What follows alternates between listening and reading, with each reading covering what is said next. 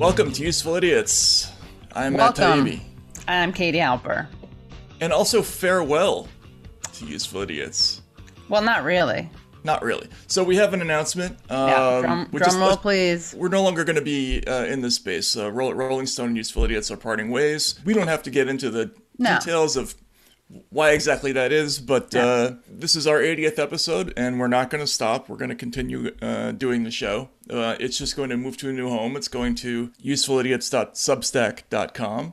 We'll be able to give you more information about that, but it looks like we're going to keep on the same schedule, so you can expect a show to drop every week. Yeah, Yes. exactly. Yeah, until the end of time. Until the end of time. If you feel lost, just go to usefulidiots.substack.com, and yeah, it's going to be the same great show at the same great time, just not sponsored by the same great outlet. That's right. Yeah. We said with a smile. So, And thanks to Rolling Stone for the ride. It's been good.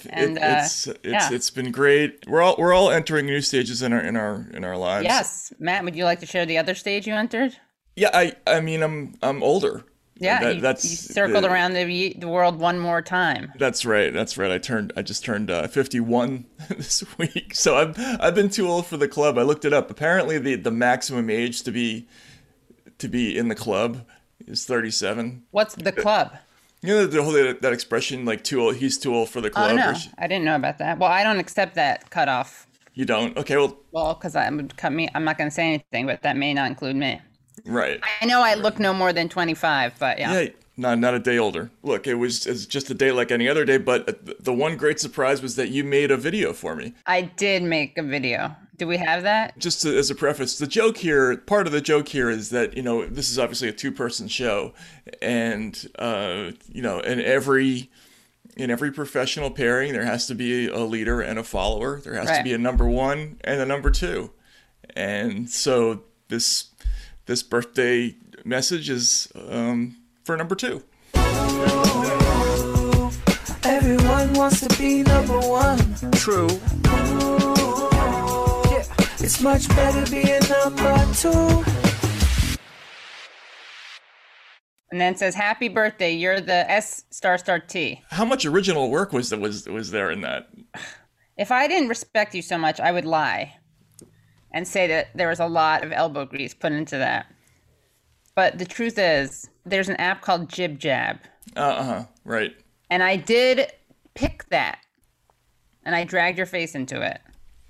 It's and fine. A lot of thought went into it. And but yeah, it's an app. Is that the same Jib Jab that did the famous John Kerry versus Bush? Probably. Yeah, I think it started out that way, and then they turned it into an app. It's really great, actually. You should, you can use it for lots of different things. I'll have to check it out. Anyway, I appreciate it. That was very nice. So sure, and I tweeted it out.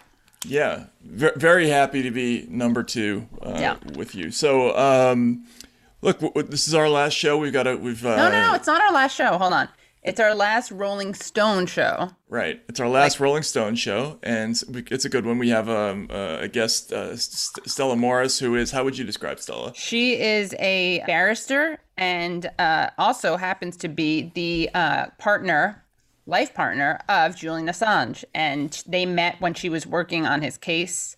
They have had 2 children, and as she gets into during the interview, there was a lot of obstacles to their having children. Many unique ones. Unique ones. Yeah, not your regular drama, not your regular boy meets girl. Rather, boy meets girl under heavy surveillance. It's a really important story, and I think the personal side of it is important because Assange is so vilified and smeared, and it's an important reminder that politics aside, and I think it's a very black and white case. The guy should not be in jail, extradited. I think it's an important thing to just remind people that this is a human being and that almost everything you've heard about him that's negative is either not true or not confirmed. Right? Well, yeah, right. Yes, that's probably true. Mm-hmm. Yeah. Or I'll just say, none of the reasons that people think that he's being punished have nothing to do with 2016. Yeah, I think it's safe to say that the prevailing legends about him are not true. Right. Yeah. The case is amazing, and she goes into really tremendous detail about it. So we're going to talk to her in a bit. Yeah. Well, let's just get to it. The 4 food groups. I guess I'm up for Democrats suck. Yeah. I was going to go with the whole thing about the parliamentarian. Yeah. Canceling the minimum wage thing, because there's a couple of things about that that are first of all, it's kind of malodorous to me. Like, I don't think the Democratic leadership really wants to have a $15 minimum wage. No. So if they did, they could do what Republicans have done in the past, which is ignore the parliamentarian, or fire the parliamentarian. Yes, or not leak ahead of time. I mean, come on. Right. They mentioned ahead of time they didn't think it was going to work. Come on. Yes, and the parliamentarians' ruling is a recommendation, not a law. It depends on how you want to look at it. But right. I just wonder if there are other shenanigans afoot. Like, wouldn't it be great if we could just vote for this thing, but then have it be killed by the parliamentarian like that? But we decided not to go with that. But just one thing before we move on from that, we want to give a shout out to and moment of silence for Tira Nandan. For Tira Nandan, yeah. And what we're gonna do is we're gonna have this is a moment of gloating silence. We're gonna gloat for 10 seconds. Yeah. And that's it. This is the last time we're not ever gonna mention it again. So let's start now. Ready? Okay. Go.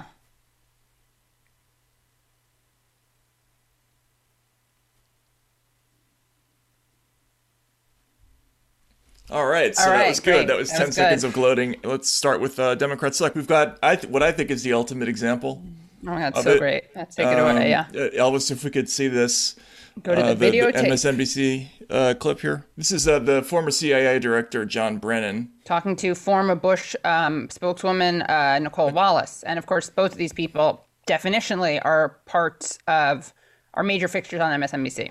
Well, I must say, to Claire's point, I'm increasingly embarrassed to be a white male these days. And what I see of my other white males saying. But it just shows that with very few exceptions, like Mitt Romney, Liz Cheney, Adam Kinzinger, there are so few Republicans in Congress who value truth, honesty, and integrity.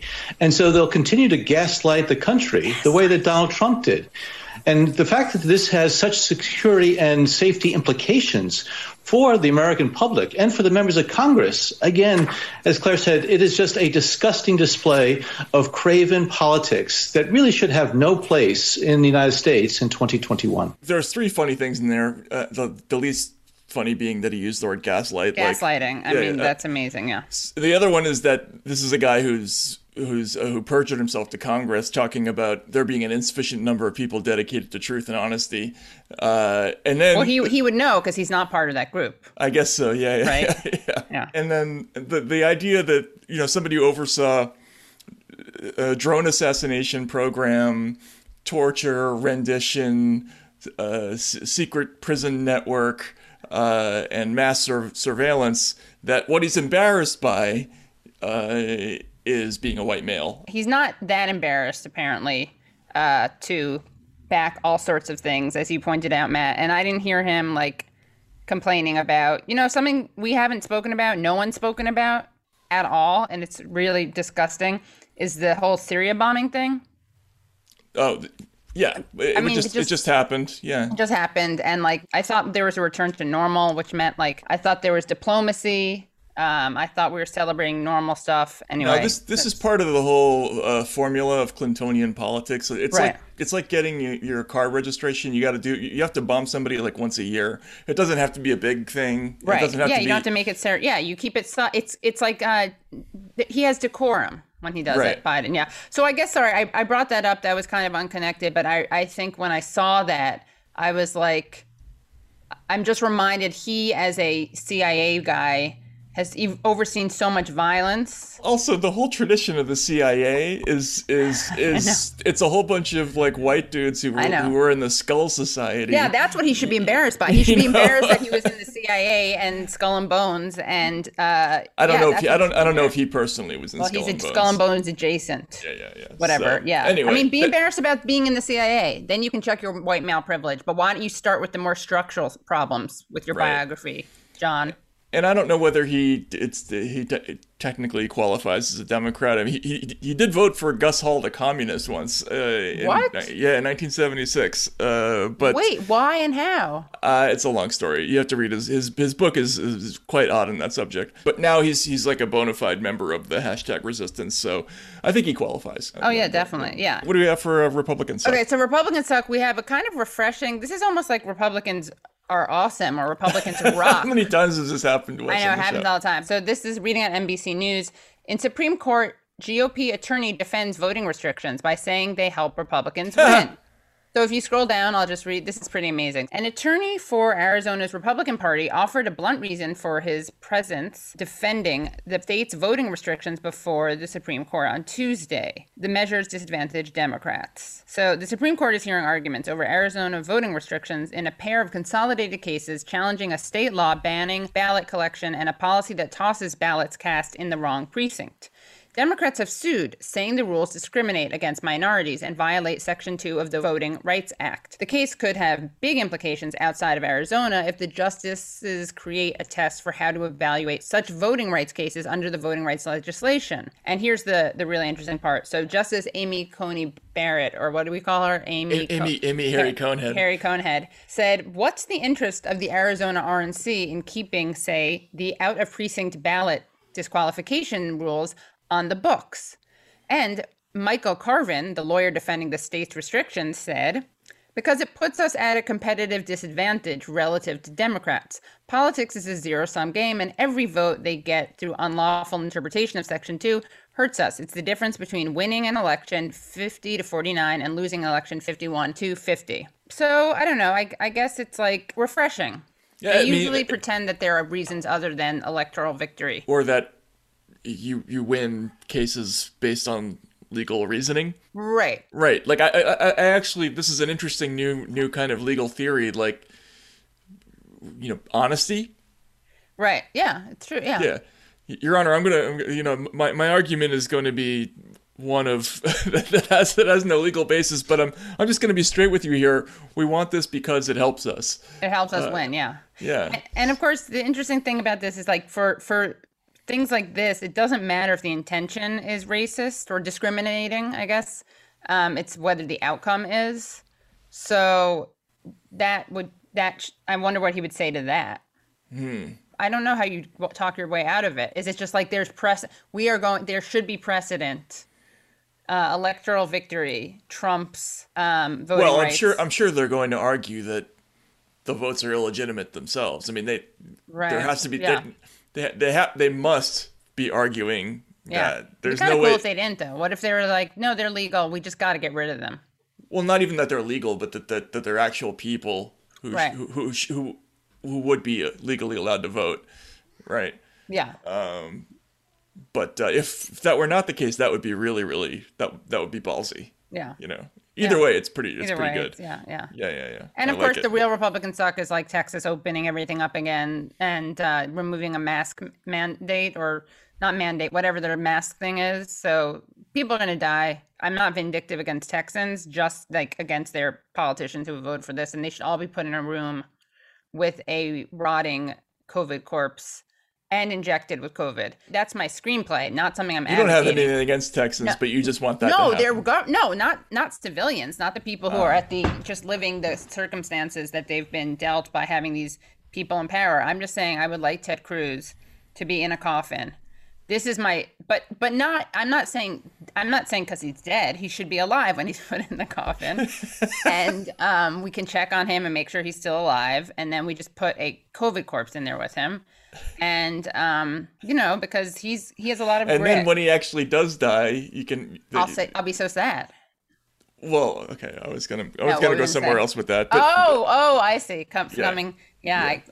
Our fans are going to want one last necrophilia discussion, I'm sure, but we'll try to work it in later. Right. Yeah. Exactly. Yeah. I understand completely your feelings about Texans in that regard. Not Texans, but Texan Republicans and whatever complicit Dems and Abbott, Greg Abbott and Ted Cruz. I want them together in a coffin with a rotting COVID corpse. I mean, look, I'm being very generous and charitable. I'm not calling on anyone to harm them. I have some sleeping arrangement suggestions, demands. That's right. Demands for them. It's kind of a Three Stooges sort of, right? I get it. Okay. Yeah. All right. Well, that's the Republican sucks. So for Isn't That Weird? At first, the story is, this is from the UPI, carpool lane driver found to be using mannequin passenger. First of all, for those just listening, it's a pretty good looking mannequin. It's got realistic eyes, glasses. It's got a Cleveland Indians cap, and a COVID mask on. The face is old and then has kind of like hipster glasses and like a hipster Little hair. Yeah. Yeah. Look, one of the advantages of COVID is that the face mask makes it a lot easier to have a dummy in your passenger seat. Yeah, and when you're doing in the HOV lane. And if you scroll down, there's a quote from the California Highway Patrol. The California Highway Patrol said a driver using the high occupancy vehicle lanes of a highway was found to actually be traveling alone, except for, quote, one of the best dummies police had ever seen. It says the officer soon discovered the apparent, quote, man sitting in the passenger seat of a truck was actually a highly realistic mannequin, complete with a COVID-19 face mask. And then again, there's a quote from the CHP talking about how impressed they were with this dummy. And so I wondered how frequently this happened. So I started looking up to see if there were similar stories about people being arrested with dummies. And then I found a story, a local news story from our area in New York, that is like a masterpiece of local news reporting. See if you can count the local news writing cliches in this piece at the beginning. When the person riding shotgun isn't actually a person, well, life in the fast lane can take its toll. Even cops don't take the imposters too seriously. What is that? As they bust drivers for adding fake passengers to sneak into high occupancy lanes that require more than one. And now we have a new favorite fake whose identity will soon be revealed. I'm not the first dummy to sit in this seat. Oh my God. Let's count down our favorite dummy, number 10. All right, then they go on from there. So this inflatable. So this is amazing. Wait, so this is like they have like the evidence of the worst dummies. We gotta watch this. It's not that long, is it? Okay, it goes on for a while, but yeah. Well, let's watch Can we see a couple? Sure, yeah. The first one's clearly a sex doll, and she doesn't bring that up. See, I didn't even know that. I don't think she knows that. She's not much to look at. See? This inflatable could be the cousin of an airbag. She doesn't know. Number 9. At least Tilly, a styrofoam head from a beauty supply store, looked angelic with hangers for shoulders and stuffing for legs. Number 8. Just ahead. Not just a head, just a head. Propped up on a jacket. Number 7. This one's good. I like this one. The cousin of Dora the Explorer. A trooper pulled the car over when he observed the passenger with huge, unblinking eyes. That's cute. Number this 6, is good. I can't believe you don't want to watch with her teddy belted in. And I turn and I see a motorcycle cop and I just have this huge smile on my face. Till she got a $260 ticket. Number 5, a driver who works with plexiglass for a living built this plexiglass cutout. Number 4, she's a babe. Just don't ask her to step out of the car, ma'am. One driver chose the bare bones approach. Oh, God. Here we go. Number 3, see the bare bones approach? I know, that's good. I can't believe you almost denied us and our viewers of this. But why bother to fake a passenger? You can just dress up the seat with a cap and t-shirt. Like so bad it's good. Which brings us to the new number 1 dummy. James Campbell was pulled over on the Long Island Expressway sitting next to this, Wood in a hoodie. The deputy asked, "Passenger, can I see some ID?" And I said, "Officer, I don't think so." Campbell says the dummy's sister is down in his basement dressed in a tutu. He showed no remorse right after being ticketed. I've been using it for months. I came home on the HOV lane. He plans to use it again with a different outfit. Knock on wood. Oh, excellent. All right. New York.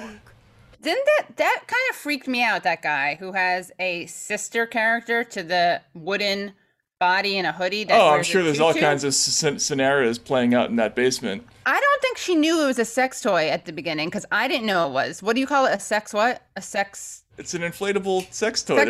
Sex doll, right? It's yeah. Sex doll. I didn't know that. There's no way she knew that, because if she had, it wouldn't have been number 10. Probably you know what I'm saying? not. It would have been like number 1, or I bet you they wouldn't have even shown it if they knew that. I mean, what does she think that mouth hole is for? Is it? Well, I think more interesting is that it's the top of the head. Isn't the top of the head cut off? I'm not sure what that's for, but maybe she thinks the mouth hole could just be a realism. Like they were just going for realism. That's fine. There's no realistic artistic justification for having the top of the head cut off. So that's what I don't hate her for the other thing. Right. I just love all the puns. Oh my god! The bare bones approach. I'm not the first dummy to sit in this seat. That was great. Yeah, and life in the fast lane can take its toll. Yeah, that's good. It starts off so good. Very good stuff. Yeah, so, you really rode that one to the bitter end. Yeah.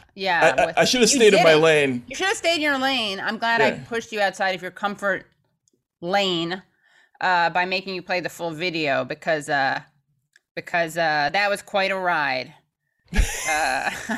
Signing off. I'm Katie Halper, CNN News New York. Yeah. I'm all revved up now after watching that. You're revved up. Yeah, I have one good one. Not to shift gears too abruptly, but let's move from weird to terrible. I'm going to put the brakes on that one. I'm going to put the brakes on that story. Let's carpool our resources. Yeah. Okay, so... nice. This is absolutely love disgusting story. And this is sent in, shout out to David L. Wind, as in WINDT. And this is a story reported in Al Jazeera about a rooster fitted with a knife for an illegal cockfight in southern India has killed its owner, sparking a manhunt for the organizers of the event. Oh, I thought that was for the rooster. I know, me too. Apparently, the bird had a knife attached to its leg when it inflicted serious wounds to the man's groin as it tried to escape, police said on Sunday. The victim, Sangula Satish, 45, died from loss of blood before he could reach a hospital in the Karimgarh district of Telangana state last week. Okay, so Satish was hit by the rooster's knife in his groin and started bleeding heavily. Now, this is like the worst part. It's not okay. The article says the rooster was briefly held at the local police station before it was sent to a poultry farm. To be eaten? And then the cop says, we may need to produce it before the court. Is he joking or serious? Maybe he's not. Maybe he doesn't mean that's okay. In which case, that's okay. It's still alive.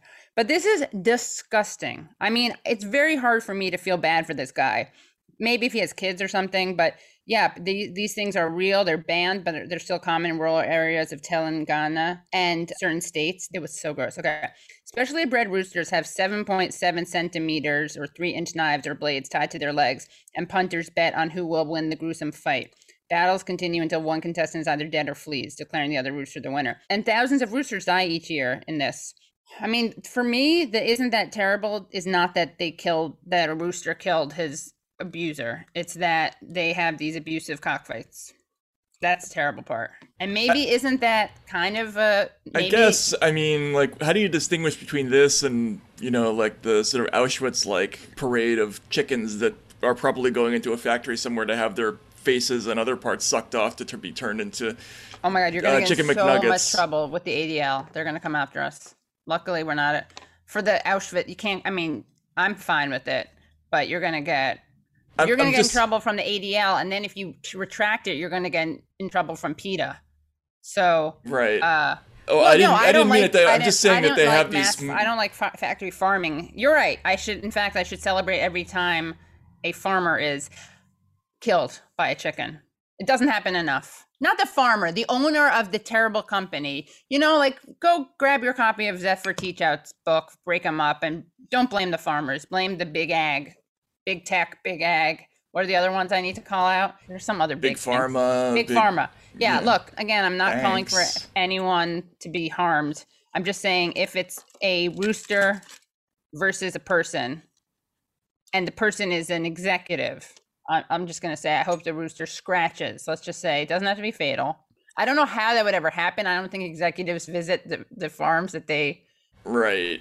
I have to also say that if you're in the business of genetically modifying roosters to kill and then strapping knives on them... Yeah.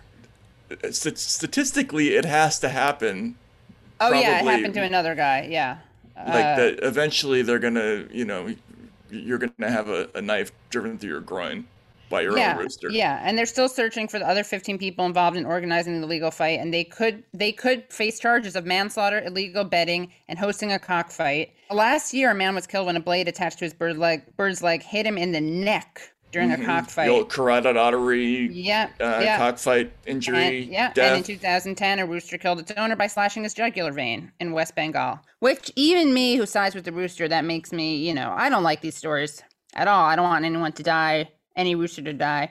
But put these people in a coffin with Ted Cruz. That's what I'm saying. And a decaying COVID corpse. A decaying COVID corpse, and actually with one of the roosters. Right, but then it would get really messy really quickly. You're right. No, right? I don't. Yeah, that could be a death sentence for many people. Because there'd be all these parts everywhere, and Ted Cruz's beard probably wouldn't survive either. I know. You know what? Up until you point that out, I thought it was a good idea, but now I'm realizing that the group coffin is not sanitary once you throw in a knife-wielding rooster. Genetically modified.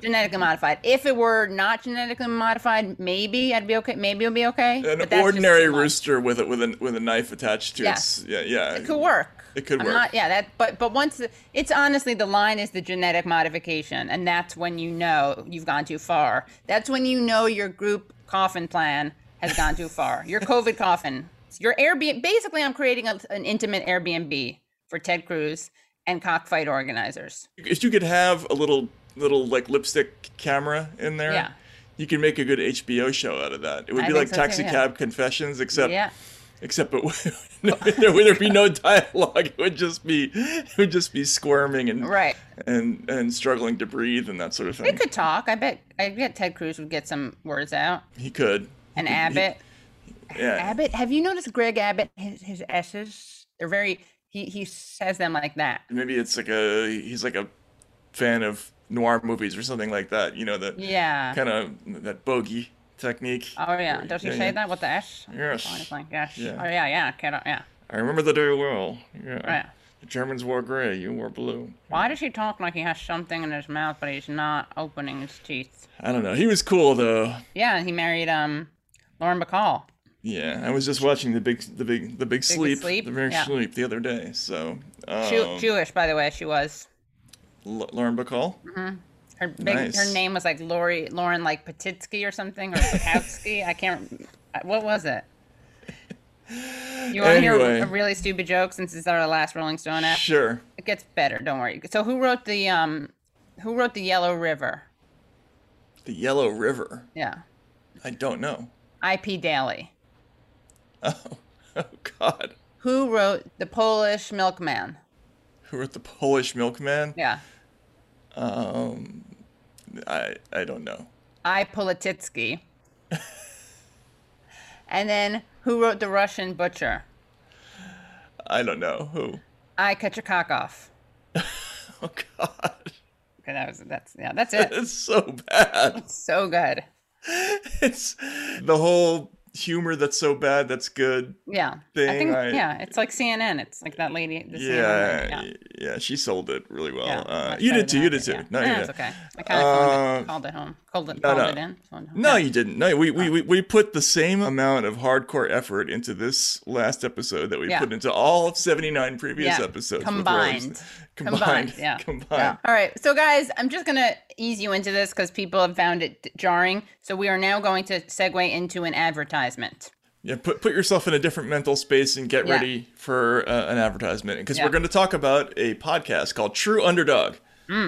Afford Anything talks about how to avoid common pitfalls, how to refine your mental models, and how to think about how to think. Paula, while certainly you can mess up on $1 million a year, it is far less likely than it is on $30,000 a year. Right. I would meet wonderful people that were struggling with a budget that was super tight. It was 100% you need to make more money. Make smarter choices and build a better life. Afford Anything, wherever you listen. You want to talk about your Substack story? Sure. Yeah. Just briefly. Last week there was a Twitter thread by a professor named Sarah Roberts, who is the co-leader and co-founder of the UCLA Center for Critical Internet Inquiry, whose stated goal is, quote, strengthening democracy through culture making. And she went in this tirade about Substack, which is obviously where I work. You work, and the thread is kind of amazing, and it's the reason I think it's worth talking about is because this is like becoming a thing now. There have been a number of features in places like the New Yorker, and the New York Times wrote about Substack, and there's this increasing message that Substack is it's not just annoying, but it's dangerous. And so she wrote a series of tweets. The first one says, Substack is a dangerous direct threat to traditional news media, but more importantly, it's a threat to journalism. And here's her argument. Journalists make their name doing reporting. This is governed by norms and practices and by ethics. Flawed and not always achieved, true, but present and guiding what newsrooms do in every way, yes. People not inside journalism or media may not know the specifics, but they often have a nebulous sense that there are norms, independence, disclosure of compromise, editorial oversight, and vetting of the reporting. That's what makes them trust enough to buy and read or watch. What's less obvious is when there is a reporter who makes her name in a newsroom, traditional paper or fully online outlet, then leaves for Substack or any analog, taking that name reputation earned from work done in the context I just stated. In this way, an investigative reporter who has earned her bona fides in a newsroom and under both strict editorial and journalistic principles has just cashed out and turned herself into an opinion writer. She likes it because she's finally got her independence from an editor. Please do not write or pay for Substack. I have to say it. I believe it's dangerous. Take heed.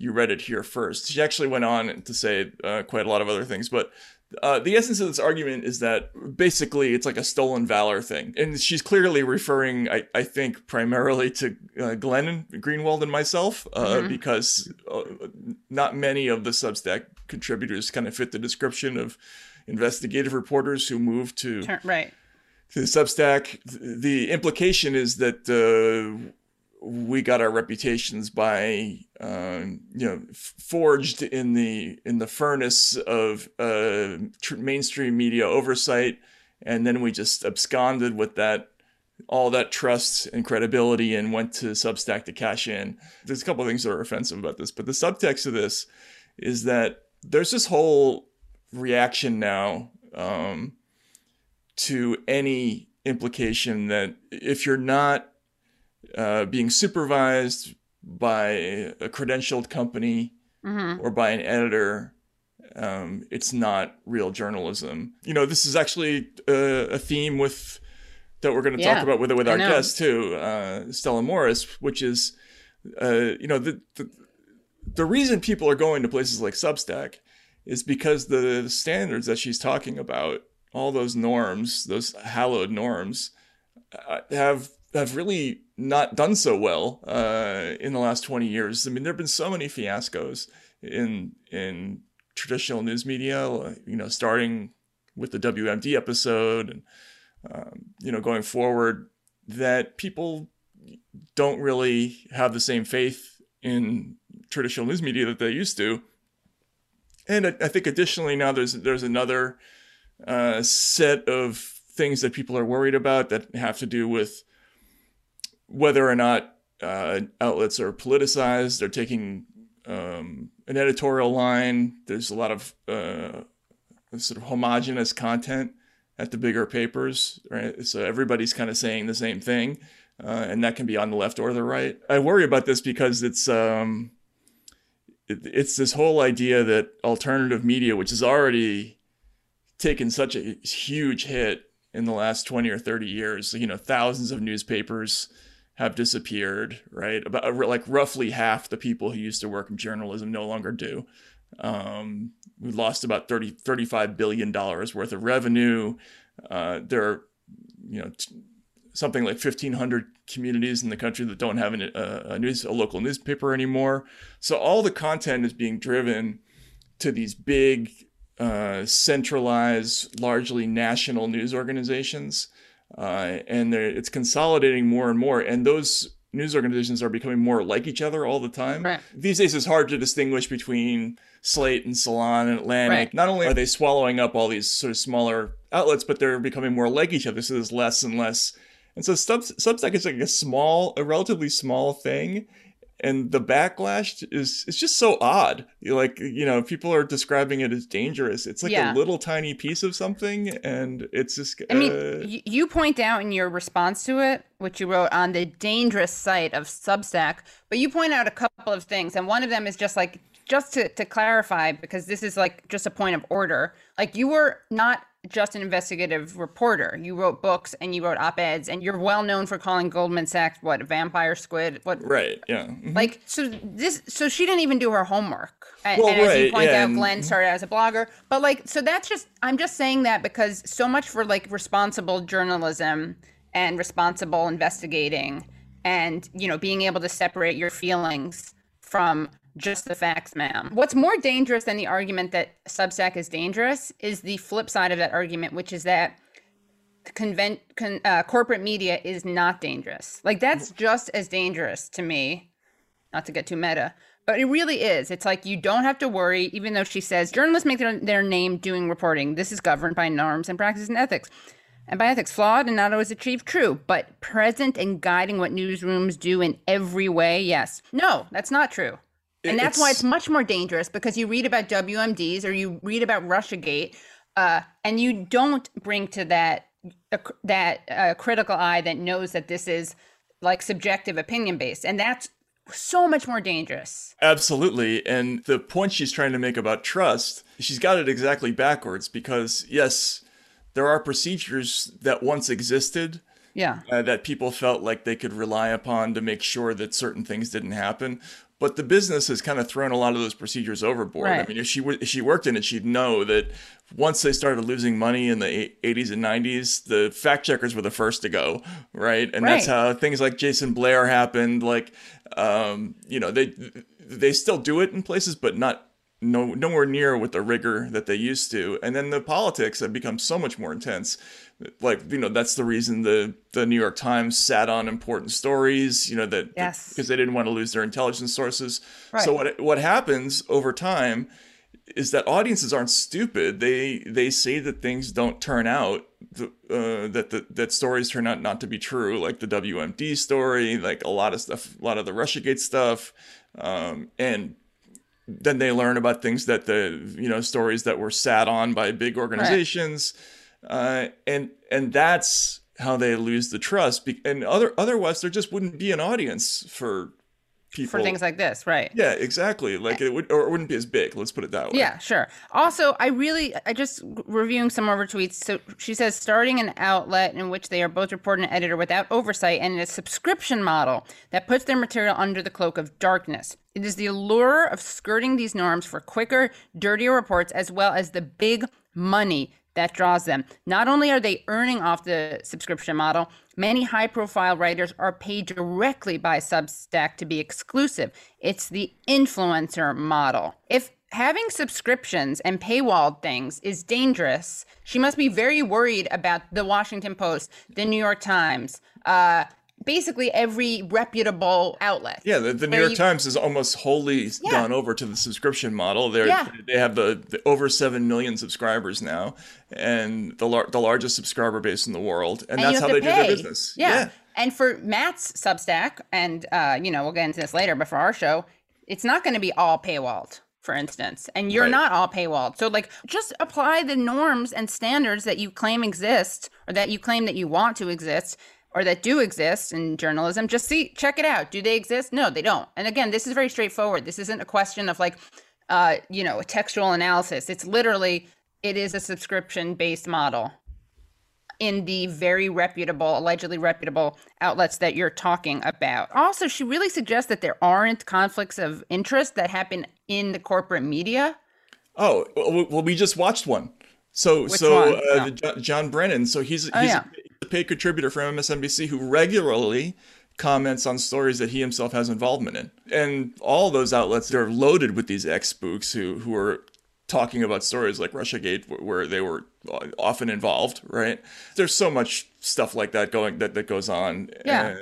And rarely disclosed. Lest anyone think that this isn't rampant in corporate media. It is absolutely rampant. It's built into it. Last two things I'll say about this. There's nothing that precludes doing all the things that build trust with audiences at in an independent site, right? So like one of the things that builds trust is like when you make a mistake, and you will make mistakes, Right. you always do, And you admit them, Right. and you keep them on. You keep them on the site, right? Or if you do have a conflict, you disclose it, whatever. Those are things that you're likely to do as an independent journalist, right? And you even if you're your own editor, you're probably going to do some kind of fact checking somehow. You might even be more nervous about it than somebody else, because it'll stick to you. But the only thing that I'll say that really makes me nervous about this is all the Substack people and a lot of the people who are kind of in independent media now. None of us think that these things are panaceas, that they're magic bullets that are going to fix media, which is a big problem in this country.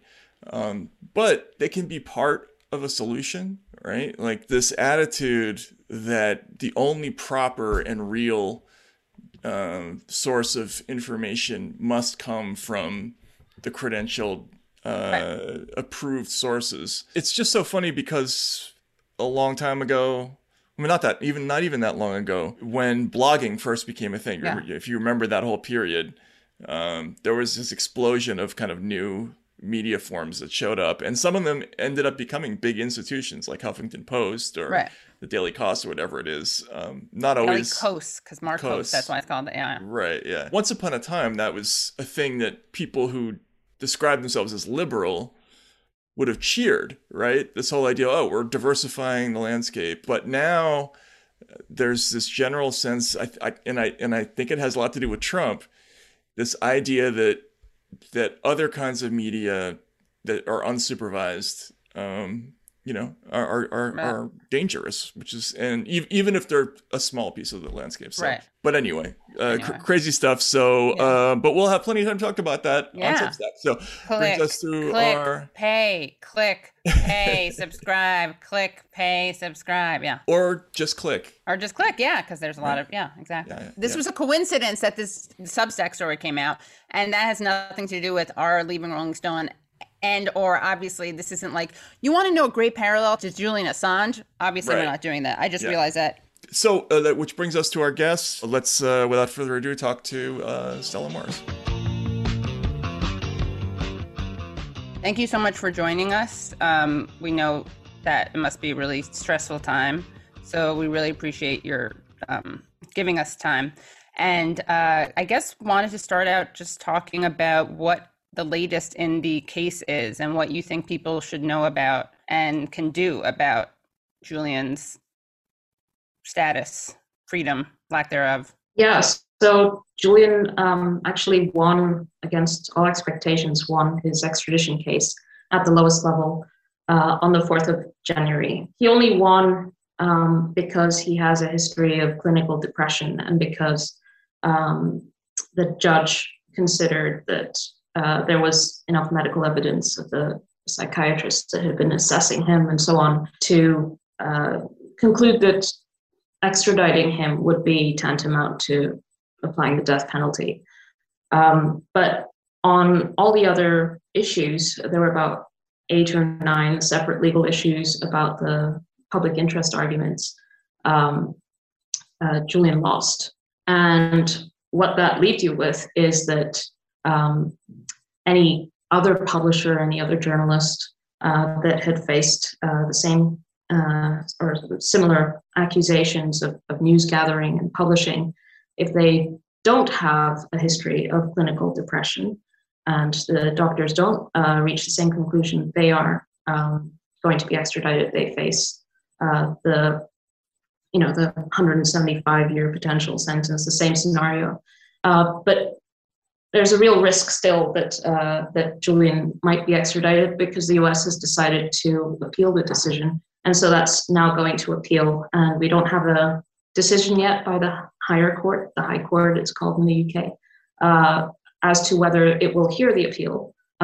So it's now in that process, the US has lodged its arguments, and the defense is lodging its counter arguments as to why the appeal should be heard or not heard.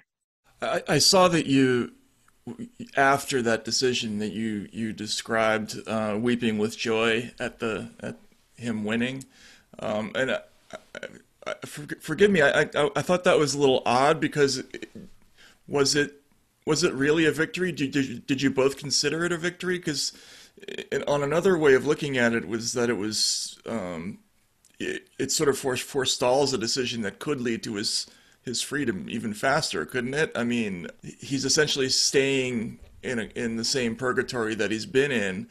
I'm just curious as to what was what was positive about it from your point of view.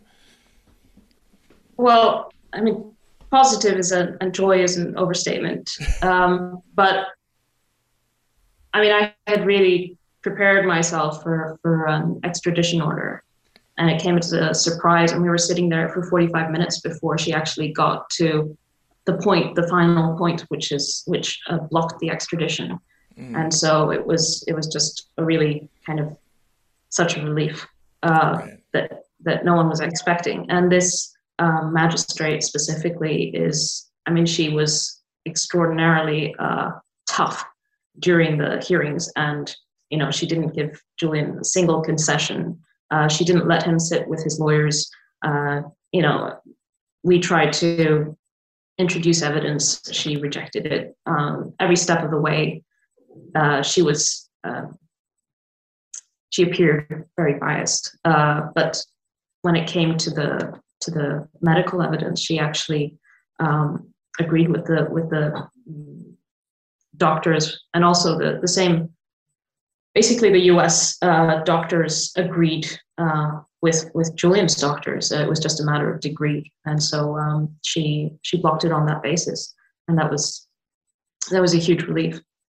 Yeah, it seems like that everyone was kind of expecting that he would be extradited, and that's what the ruling would say. And then even, like, I remember following the tweets. I think it was Kevin Gostola's tweets that I was following in real time.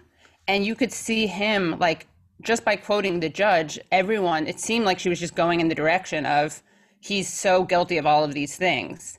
And then that is kind of her takeaway. But then she's like, I think Kevin tweeted, like, Julian Assange was just saved by the like cruelty of the U.S. criminal justice system, because the judge's decision was like, but his mental health makes it that, so it's too much of a risk. So it was totally, it wasn't exonerating. I mean, and it was, I thought, like, such a problematic and terrible decision, except for that one part that I guess gave some light at the end of the tunnel, potential light. Well, you see, the UK judges' hands are really tied when it comes to extradition. That has to do with how the extradition treaty was negotiated between the UK and the US right in the aftermath of 9/11. So it's really lopsided. And so the only thing the magistrate can do is say, these crimes in the US, if they had happened in the UK, would they be crimes here too? And she agreed with that. She said she couldn't look at any of the evidence, that we had brought in a bunch of arguments, and she said, that's for trial. The defense says all these things are untrue, but I can't judge that. That's for the US. And so really she didn't really agree in any of the points as to his guilt or the correctness of the US arguments. Basically, the grand jury returns an indictment. They ship that over, the DOJ ships that over to the UK, and then the UK can't question that. We weren't able to cross-examine the US prosecutors on all their claims.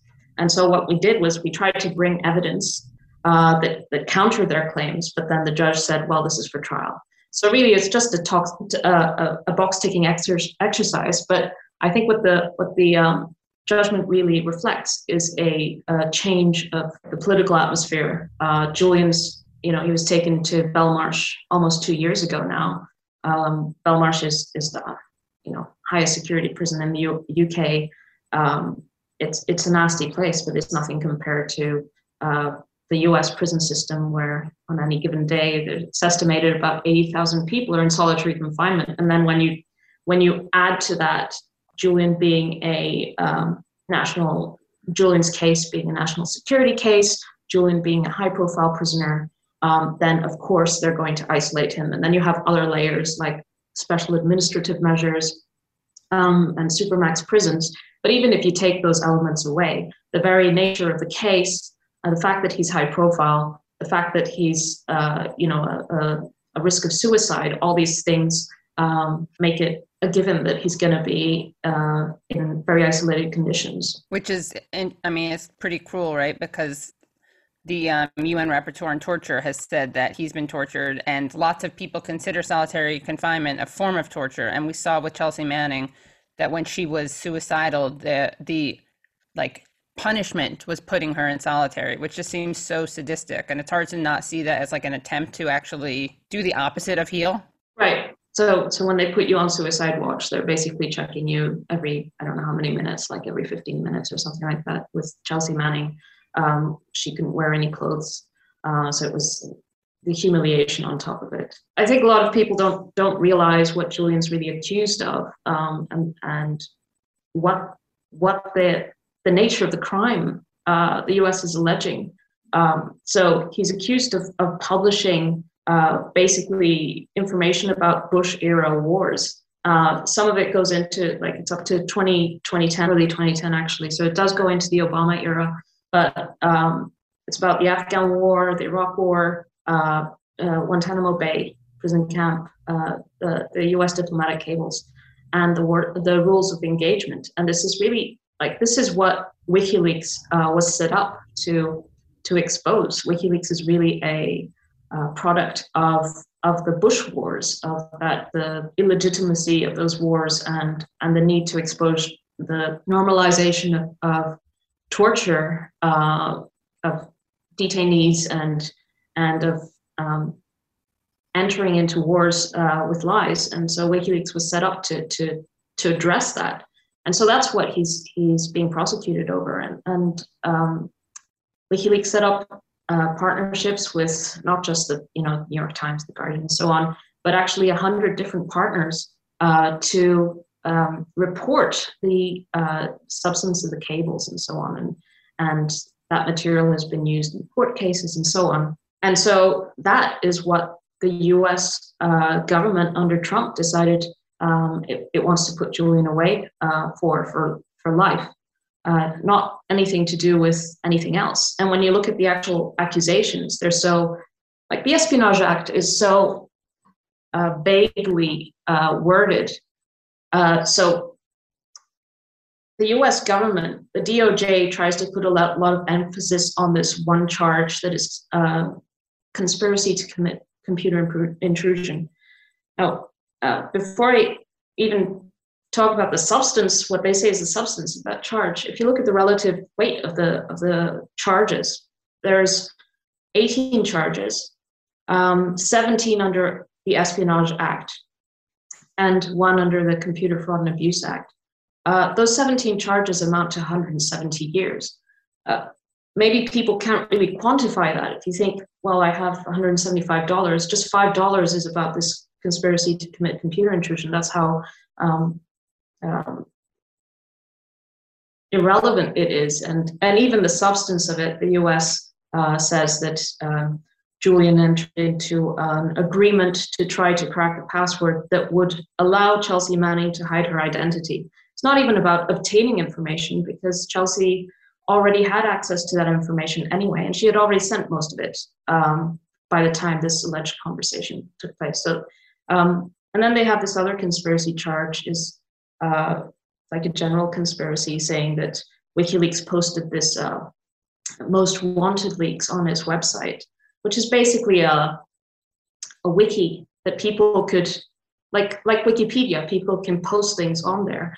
It was like a general call for people to say, hey, it would be good to have the rules of engagement for these years, and so on. And the US alleges that because WikiLeaks had this thing posted on its website, that Manning must have seen that and then decided to send similar things because they don't even match up to WikiLeaks. And that's the origin of the conspiracy. So the conspiracy, the whole case is it's such a construct, it's so absurd.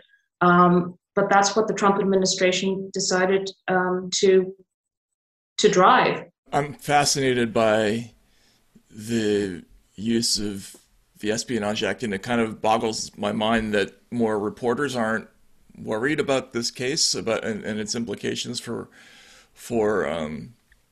anybody who works doing national security reporting of any kind. But there's one part that I was confused about that I was wondering if you could help with. Many of the charges are phrased like conspiracy to obtain national defense information or to receive or to publish. Does that information have to be classified? Is there a designation for what exactly is the forbidden material, or is that subjective? Can the prosecutors just decide that something is national defense information under this act? Because it seems like the act is worded to give them as much latitude as they want to prosecute anybody. Well, it is, and I mean, I'm not a U.S. lawyer, so, but yes, it's basically information that the U.S. government says could harm national security. So it doesn't technically even have to be classified, and you don't even have to publish it. You can just possess it. And when they say communicate, they're not even saying communicating it to the public.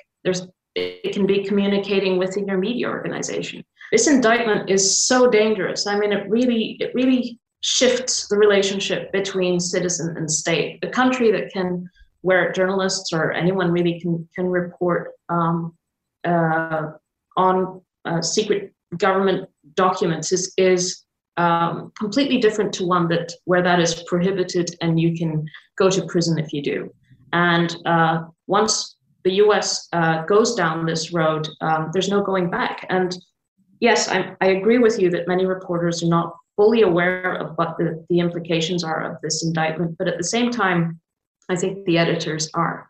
Because if you look at Marty Baron from the Washington Post and the New York Times editorial board, and I think USA Today and others, The Guardian too, like at the editorial level, they've put out statements saying this is really dangerous. This is chilling the free press. And I think they're doing that because they're receiving stories and they're saying, actually, we can't publish this. And the reason we can't publish this is because of the Assange indictment. When they're putting out those statements, it's because they're already coming up against that wall. So imagine how many stories we don't know about as long as this is ongoing until the Biden administration drops this, which it must. Then that's the new reality. It's not about the Assange indictment risks maybe threatening the free press. It is already having that effect, and that's why there's a consensus really by all the major free press organizations that are against this, Amnesty International and so on.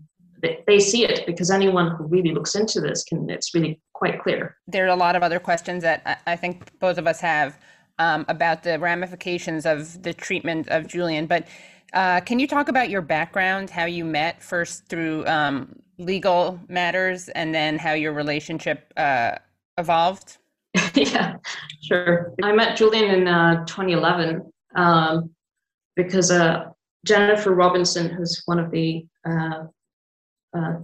lawyers representing Julian in the UK, sent an email around to her network, and I received this email, and I found WikiLeaks and the whole WikiLeaks story fascinating. I had first come across WikiLeaks in 2008, I think, because I was writing about East Timor at the time, and they had published some interesting things about East Timor. And then I remember seeing Collateral Murder when it came out in April 2010, and finding this, really disturbing. And I cried when I saw that, and I still cry every time I see it. And I think for people who were, politically aware in 2010, and even, people my age who maybe marched in the Iraq marches to stop the war and so on, that video was so significant because it kind of confirmed, it was like we tried to stop the war, we couldn't stop the war, and then this was the evidence of how the US there were war crimes and there was impunity, and this is the evidence. And the US, like the countries, really need the legitimacy of their population to wage wars because we pay for it.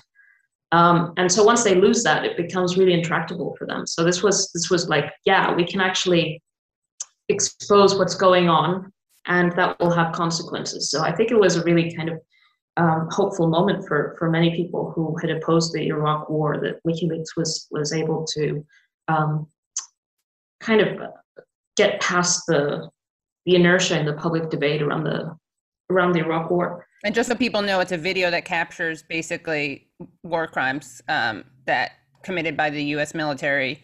It's video footage of it, and they kills members of the press, among other people, right? Yeah. So it's, I mean, anyone who hasn't seen that video has to go and see it. It's like, you know, Kristen Crapson, the editor of WikiLeaks, says that that video is to the Iraq War what the Vietnam, the girl, the girl that's burnt with napalm, the picture of the girl in Vietnam is to the Vietnam War.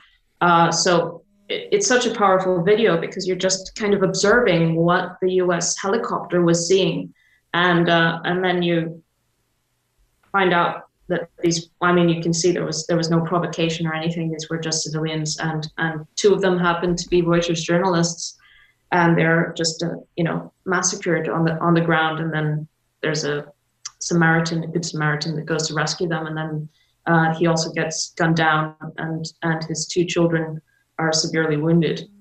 So that video was really like, wow, I remember that very clearly. And I happened to watch that with a friend of mine who had been in the military, who had been I won't say for what country, but he had been a fighter jet pilot.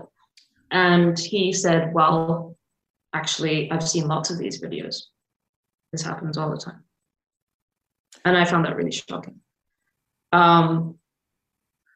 So, yeah, and then, but that was almost a whole year before I met Julian. And so Jennifer Robinson got her email, and then I just came to London because I wasn't living in London at the time, and met Julian. I think it was around the time of his court dates, and his extradition hearings to Sweden were already underway, and that's kind of the context in which I first got involved, because I'm Swedish, part Swedish, speak Swedish, and so on. And I had looked into that case and seen that it was highly politicized from the start, and I had been following things in Sweden. I had read the police reports and so on, and I could see that this was, the whole, basically, there was an abusive process from the beginning, and that's undeniable. And the UN basically looked into it and concluded the same thing. In the end, the whole investigation fell apart for this very reason, because it was really just incredibly abusive, and basically created a limbo, a legal limbo for Julian, where he wasn't charged, where he didn't have rights as a defendant, where, basically creating this public uncertainty around what was going on, that obscured what was really going on, which was the US case brewing in the background, and all this political pressure on Sweden and the UK at the time. It also created what, Matt, you call this the ick factor? Well, you can explain it better, Matt, because you came up with that phrase, but not reflecting him, but reflecting the way that he's presented and treated, right? Yeah, I mean, we have this thing basically where if there's enough negative publicity about somebody, people will become hesitant to advocate for them. They'll become hesitant to want to be connected to them and publicly. There'll be fewer op-eds in somebody's defense, and we've seen that a lot in recent times, but particularly in Julian's case, I think, especially since 2016. I mean, I think that yeah. I mean, I think there's a bit of a myth about, at some point everyone loved Julian. I think that the media didn't like Julian, like the New York Times. The WikiLeaks publications were so explosive and so significant that the New York Times teamed up with WikiLeaks, but almost immediately distanced themselves. And that was because WikiLeaks really revolutionized journalism, and they realized that actually their days were numbered and they had to transform. So WikiLeaks, basically Julian pioneered the anonymous Dropbox, because he's a cryptographer to begin with. So he was able to think about the problems of source protection in a different way to, non-cryptographic experts who might not quite have understood at the time how the internet was, tracking everyone, and it was impossible to anonymize people. And also pioneered this kind of collaboration that now, I think the ICIJ and others are also doing. They didn't want to collaborate, like the New York Times, the Guardian, they're all competitors. And so here came Julian, this Australian kind of outsider, who had these new ideas and new implementations and got these explosive leaks. And I think there was a lot of jealousy there, and because he was elevated. There was a lot of interest around his person as well. But there has definitely been a smear campaign. And I think the hopeful thing is that the smear campaign is all based on lies, Once it's based on anything true, then you have to worry. But you just see what happened after 2016. There were so many stories that had to be retracted because they were just churning out complete fabrications. The most famous one is the Paul Manafort visiting the embassy on 3 different occasions, which was a complete fabrication. And the Guardian published it on its front page, even though they kind of had already, by the time, in its print edition, by the time the print went out, it was already clear that this was a highly suspect story. I think that the interesting thing about the Manafort story is that, yes, they put it out and they went all out, and everyone who was on Twitter, it was just exploding like, this is the smoking gun. The smoking gun. This changes everything, kind of thing. And then it, immediately just fell apart because it was a lie, and it couldn't be corroborated by anyone. And I think the Washington Post put out 2 articles about how this was an embarrassment.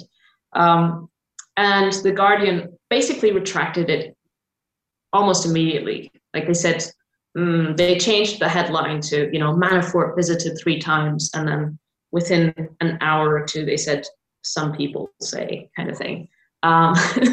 So, they haven't taken it off their website, but they don't really think it's true. And I think even the author, Luke Harding, he's written, I don't know how many books about Russiagate, and even in his own book, he doesn't mention that story, which was supposedly to be this really explosive thing. But it's just one example of many, many stories that came out after 2016. And really, when you look at the Mueller report, which they decided to unredact the part about WikiLeaks, I think the day before the 2020 elections.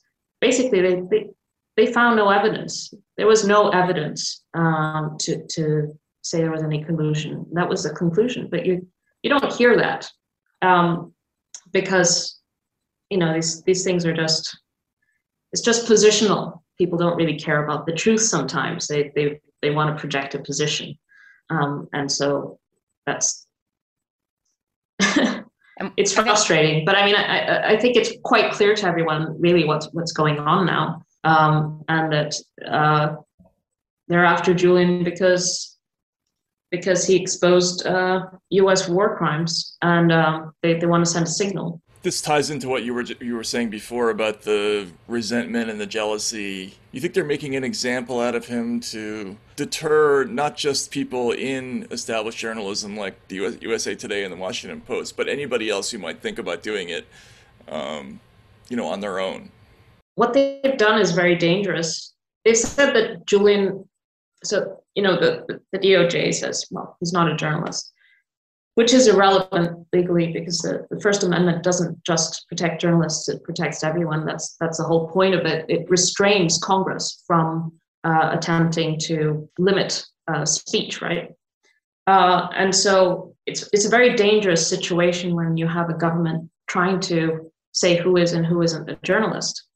Besides, if anyone has a claim to being a journalist, it's Julian, because he's won dozens of journalism prizes and he's been a member of his journalist union since 2007 and so on. What they're also doing is creating a really dangerous situation even for established journalists in the US, not just because, yes, they're exposed to being prosecuted as well by the US, but because, look, in Julian's case, he's not American.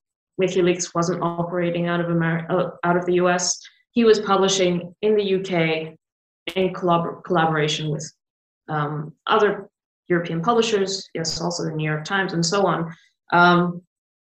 But there's no, the jurisdiction is just what he was publishing about the US, and maybe some people were reading in the US, but also the rest of the world. So this means, US journalists, for example, CNN published the Wuhan files in December, I think, that say that they're classified or restricted or whatever. The Chinese government can now go, well, actually, under our secrecy laws, you are violating our secrecy laws. And I don't care that you're not Chinese. I don't care that you weren't in China. You were in the US and we can extradite you. And okay, maybe the US won't extradite a journalist on those grounds. But what if that journalist is in, I don't know, some country that is friendlier to China?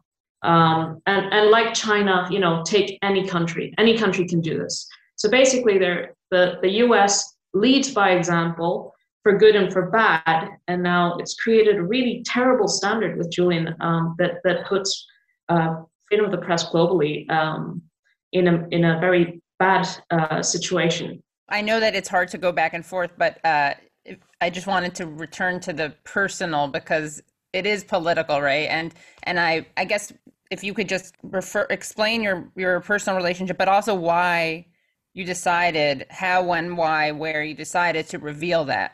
Yeah, so I've known Julian for a decade, right? And when we got together, he was already in the embassy for a few years. And you were a lawyer at this point? Yeah, for his international legal team, working with his coordinator for the international legal team, Baltasar Garzon in Spain. But I was working out of the UK. And I was, in the embassy practically every day. And the embassy was some kind of strange, Julian referred to it as a spaceship. I mean, it's really, I think people now can relate a little bit more to a bit like how, you kind of lose track of time. And at the same time, there was a lot going on. Like there was, things you couldn't anticipate, like WikiLeaks published this publication called Hacking Team in 2014. And it contained evidence that the Ecuadorian government had been spying on environmental groups, and it made the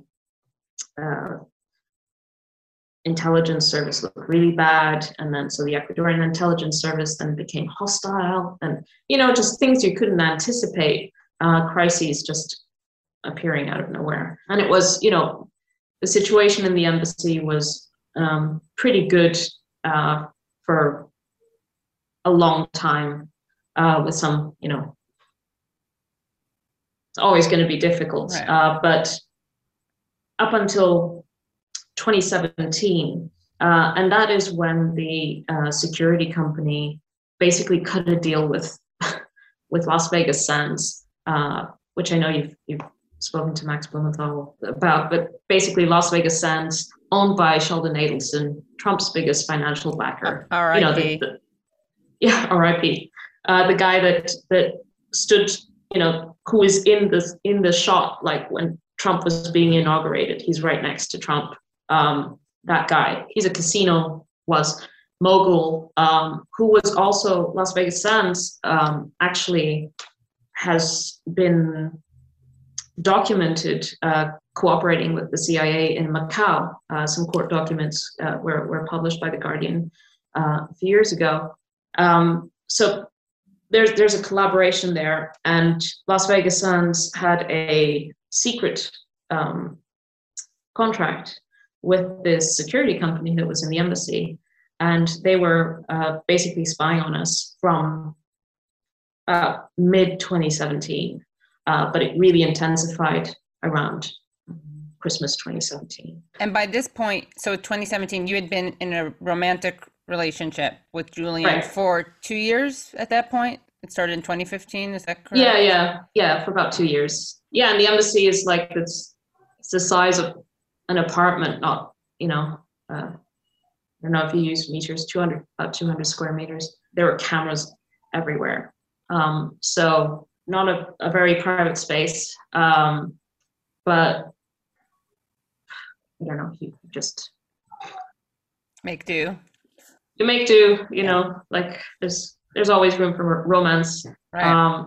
I mean, I'm sure you've seen images from inside the embassy. It was tiny, and the corridors and most of the spaces had visible cameras, and then also there were microphones, and there were probably cameras that I didn't know about, and I'm still kind of dreading, other videos to come, but maybe they won't. WikiLeaks will have to publish, yeah, right. Exactly. And so you have, and I understand this is very private, and you're a very private person. You have 2 children who are adorable. And sorry, I always apologize to moms because you guys do the labor, but they look so much like Julian. I'm sure you're there too. I see some resemblance in the smaller one, the younger one. Yeah. But it's like a spitting, the older one especially, it's like a spitting image. Yeah. I watched a video interview with you, and there was a kind of, it seems like a watershed moment for you where a Spanish guard came up to you and told you something, and that I think shifted the way you decided to act and what you decided to do. Could you recall that moment and what it was? Yeah. So basically, I mean, I only came out as, Julian's partner a year ago, and had to reveal that we had 2 children together and we were engaged and all these things. And I had managed to keep this from the wider public. And it's not anything I recommend, trying to hide 2 pregnancies. I basically wore lots of baggy clothes, and I'm quite short. So you also can't hide growing. Right. I did hide it from the embassy staff as well. I just avoided going there during office hours. The guards obviously suspected, everyone suspected, but I thought, as long as they can't confirm I'm pregnant, then we'll just see how we manage and how far we get. So I had Gabriel, our oldest, in 2017, and basically there was no way around it. I had to bring Gabriel to the embassy because that's the only way he'd be able to see his father, and vice versa. And so I recruited a friend to bring the baby in as his own. And my friend went there as a Chinese teacher and brought his baby along, And we did this for a good, 6 months maybe. But then in December 2017, one of the UC Global guards approached me and took me aside and said, we've been instructed, we've been told to get that baby's DNA, and it would be better if the baby doesn't come in anymore because it's not safe. They're asking us to do very strange things. What kind of strange things? Basically, the DNA, they were instructed to steal a nappy, a diaper, I think you say. Yeah, a diaper. And if they couldn't get the diaper, then to get the dummy, the pacifier. Oh. To confirm the DNA, to confirm the paternity, which means they already had Julian's DNA. Oh, right. Yeah. That's right. Can't you not tell from stool samples? Right. I mean, anyway, that's not a thing. Yeah. No, I think they weren't at that level. At that intelligence. Yeah. Yeah. But then we also found out that they had afterwards, one of the UC Global workers, or a couple, then went to the press, to El País, and explained more of what they had been doing there. They had been recording the meetings Julian was having with his lawyers. There were plots to kidnap Julian out of the embassy. There was even a plot to poison Julian. They were going to poison his food and put it in the fridge, but they relented because they thought the fridge had a camera in it. Basically, that environment inside the embassy was really, really dangerous, and we could really feel it. I mean, imagine being in a closed space with people who are literally plotting to kill you, plotting to steal your baby's, DNA, and you could just feel it that this was a really dangerous environment, and that you were basically at the mercy of some really bad people, and you didn't know the exact shape of it, but there was just this atmosphere of threat. And thankfully, people have come forward to bring the specifics. And then we've known the connection to Adelson, because we didn't know that. We just felt like this was a dangerous environment. And Adelson, was very close to Trump. I know we've kept you on for a long time. I only have sort of one last compound question for you. The first one is just, how is his health right now? How is he feeling? And the second is, going forward, what's your primary hope for the best case scenario? Is it political pressure on the Biden administration that they will eventually drop the case? Is it winning in court in the United States or winning in England? I'm just curious what you're hoping for, what the best resolution that you can imagine would be. He's been in Belmarsh prison for almost 2 years. It will be 2 years in April. It's really tough because he's a person that needs a lot of stimulation, intellectual stimulation. He's surrounded by, occasional interesting criminals, but criminals nonetheless, and also many of them very dangerous criminals and some psychotic murderers, literally. So he was denied bail, but I'm hoping that a UK court will allow bail. But really, the best case scenario is the UK High Court says, we don't want to listen, we don't want to hear this appeal, this is over. And that could happen. It could happen by April, really. The more likely scenario is that that the appeal will be allowed, because generally they do allow appeals. And hopefully it will uphold the decision in the lower court, and that will be it. But that won't make the indictment go away. And so what needs to happen is for the Biden administration to see some sense and stop this, drop the charges. Look, the Obama administration, they looked into this, and the conclusion there by the end of the Obama administration was, we're not going to bring an indictment against Assange, and we're going to commute Chelsea Manning's sentence. That was a clear political signal that they were putting this to bed.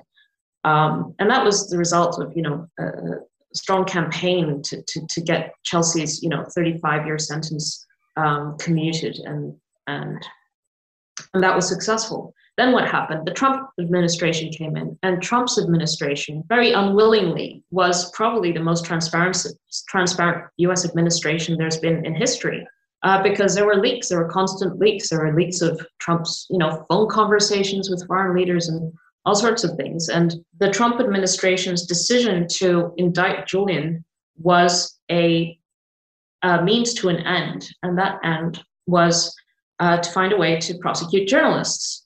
And so if you look at the Obama administration, basically the reason they gave for not prosecuting Julian was, well, there were two. One was Matthew Miller, the former DOJ spokesperson. He said on several occasions the Obama administration has decided not to indict Assange because he's not a hacker. He didn't participate in any criminality obtaining this material. And so basically the Obama administration said there's a New York Times problem, which is you can't indict Assange without this also setting a precedent for the New York Times. And so what happened under Trump? Under Trump, they said, well, indicting Assange is actually the New York Times solution. We want to prosecute journalists. We want to have the option of prosecuting the New York Times because they're leaking things about the administration all the time. So how do we do that? Well, we indict Assange. And of course, WikiLeaks, one of the first things that WikiLeaks did as soon as Trump was in office was publish the biggest CIA leak in history, Vault 7. And then, the whole intelligence security establishment was pressing down on Trump to basically cheering him on to do this. And so now you have the Biden administration. Now, Biden was in Obama's administration, and the message he's pushing is a return to sanity, right? A return to an independent Department of Justice. And, if he's going to be consequent with that, presumably the Department of Justice that was independent was the one under Obama's administration. And the logical thing to do there would be to return to the Obama administration's policy, which is not to indict Julian and to drop all the charges. I don't read too much into the fact that they haven't appealed, that they've proceeded with the appeal, because that's kind of the fallback, right? Right. Default. Yeah, the default. There's a UK deadline for the courts to appeal, so they appealed. And there's an acting attorney general. Merrick Garland is not yet in. This is an important, very high-profile case. This is basically for the attorney general to decide, and so it's really important, I think, now for people to continue to write articles, campaign for the Biden administration to drop the charges, because it will be up to Merrick Garland, and also the other top posts of the DOJ are also still to be filled, right. And so there's still a lot of time for a policy decision to be made, looking at the dangers of this case, and so it's important for the people to continue to write and campaign and argue and expose why this indictment is so dangerous. And I will say this as well, it's quite interesting.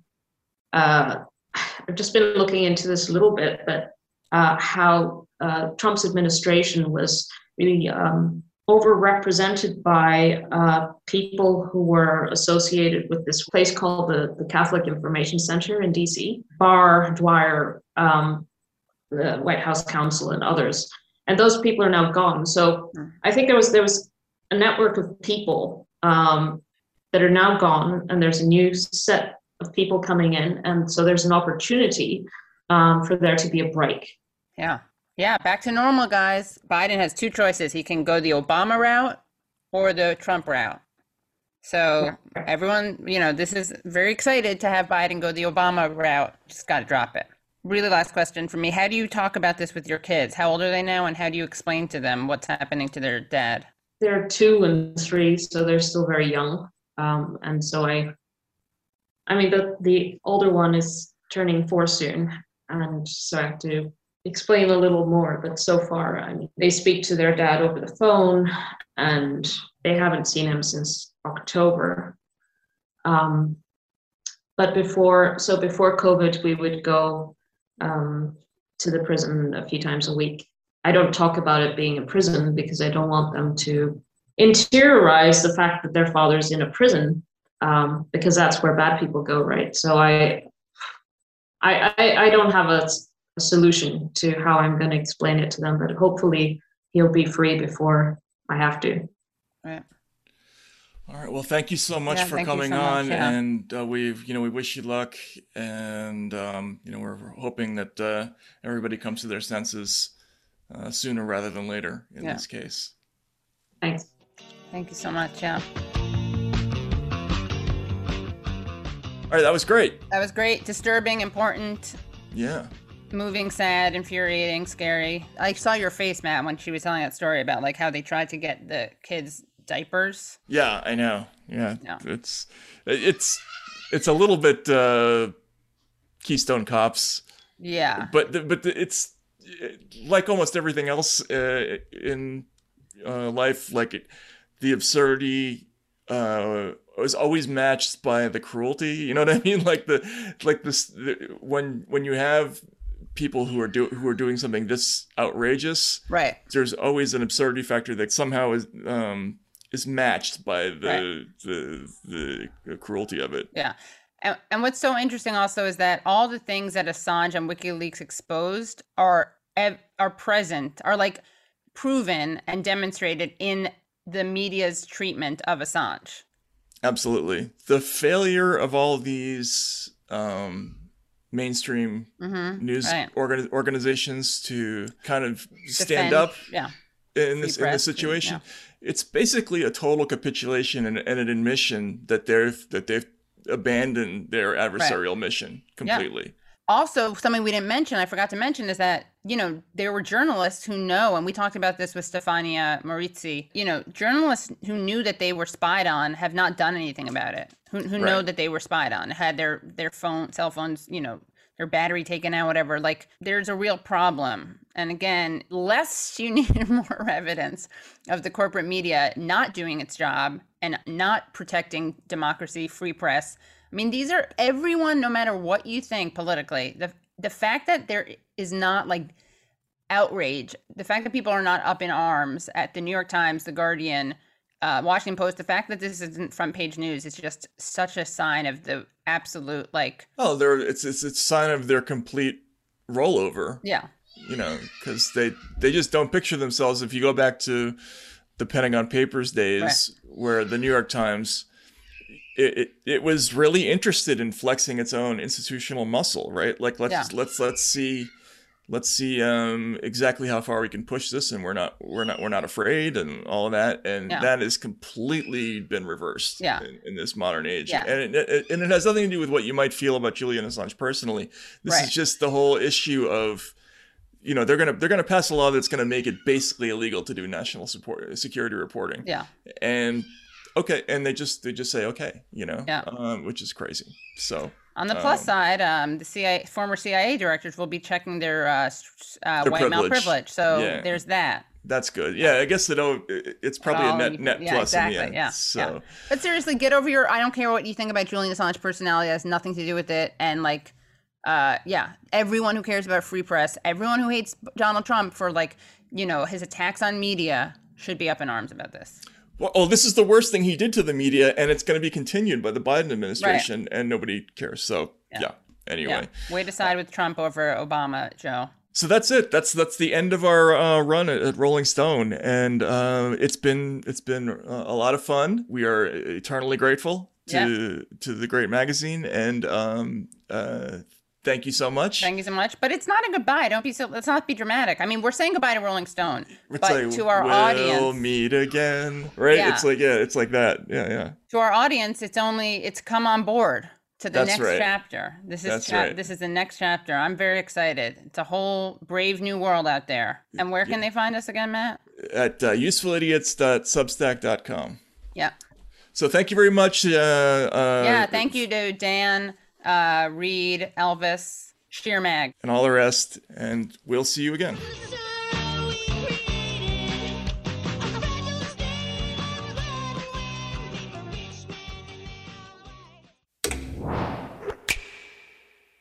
The Bigger Pockets portfolio of podcasts are worthy of your investment. We're having a real conversation as real estate investors. New episodes available every day. It's important to buy where it makes money and not necessarily where you want to travel to. Bigger Pockets, On the Market, Rookie Real Estate, or Money Podcast. The purpose of flipping is to create more cash so then you can reinvest into other types of properties. The Bigger Pockets Podcast on YouTube or wherever you listen.